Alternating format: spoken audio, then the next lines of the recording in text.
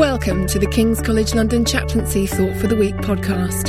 A 2-minute reflection on life, the universe, and everything. To find out more about the chaplaincy at King's, visit our website www.kcl.ac.uk/chaplaincy or find us on Facebook. Now here's Natalie Frangos, PA to the Office of the Dean and Sustainability Champion.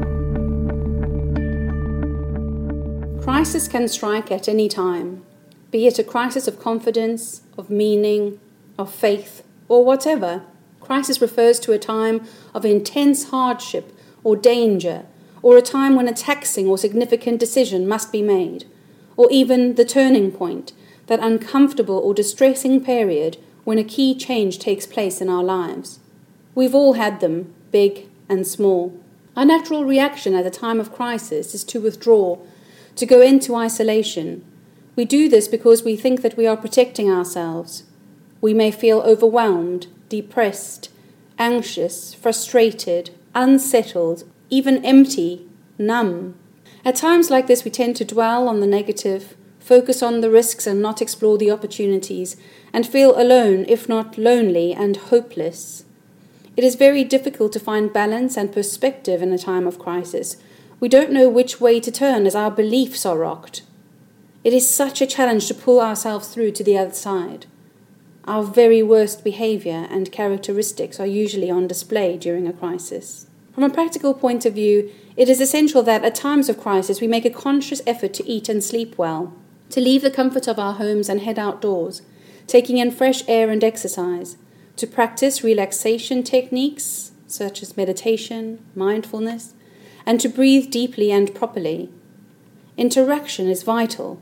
It often helps to talk it out with a trusted friend or member of the family, or to join a community or group, and if that isn't working, to get in touch with a professional who can help to support us in all the ways that are going to matter. Above all, it is imperative that we are kind to ourselves. We flourish when we feel that we belong, that we are connected to a community, and that we are active participants in a life that has significance and value. When we are in a state of desperate crisis, we can often feel that none of this applies, that we are cut adrift, that no one really cares, and we struggle to find a sense of meaning in anything. One thing that has always helped me at these times is to remember the words, "Don't forget in the darkness what God has shown you in the light." I don't remember who said them or what the context was, and none of that really matters. What does matter is that I remember the words and can recall them in those difficult and trying times. The biggest freedom we have is the freedom to choose, and there is so much hope in that freedom, so much opportunity. To consciously choose to remember and recall all the good things we have known to be true, worthy, and right at better times is often the first step in something which can be very helpful and make all the difference during a crisis.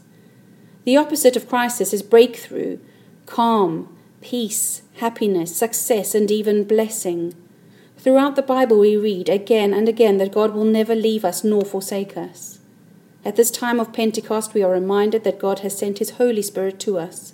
And this wasn't a one-off, never-to-be-repeated event. It was the start of a continual outpouring of God's love to His people, an outpouring that is happening today as it was then.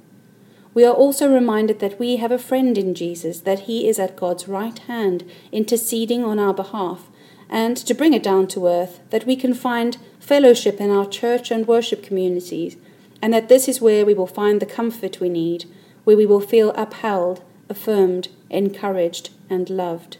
It is such a tonic to know that we are never truly alone and beyond all hope. Crisis may well bring us to our knees, but all we need to do is look up and recall those times of light and claim God's blessings that have been promised to us.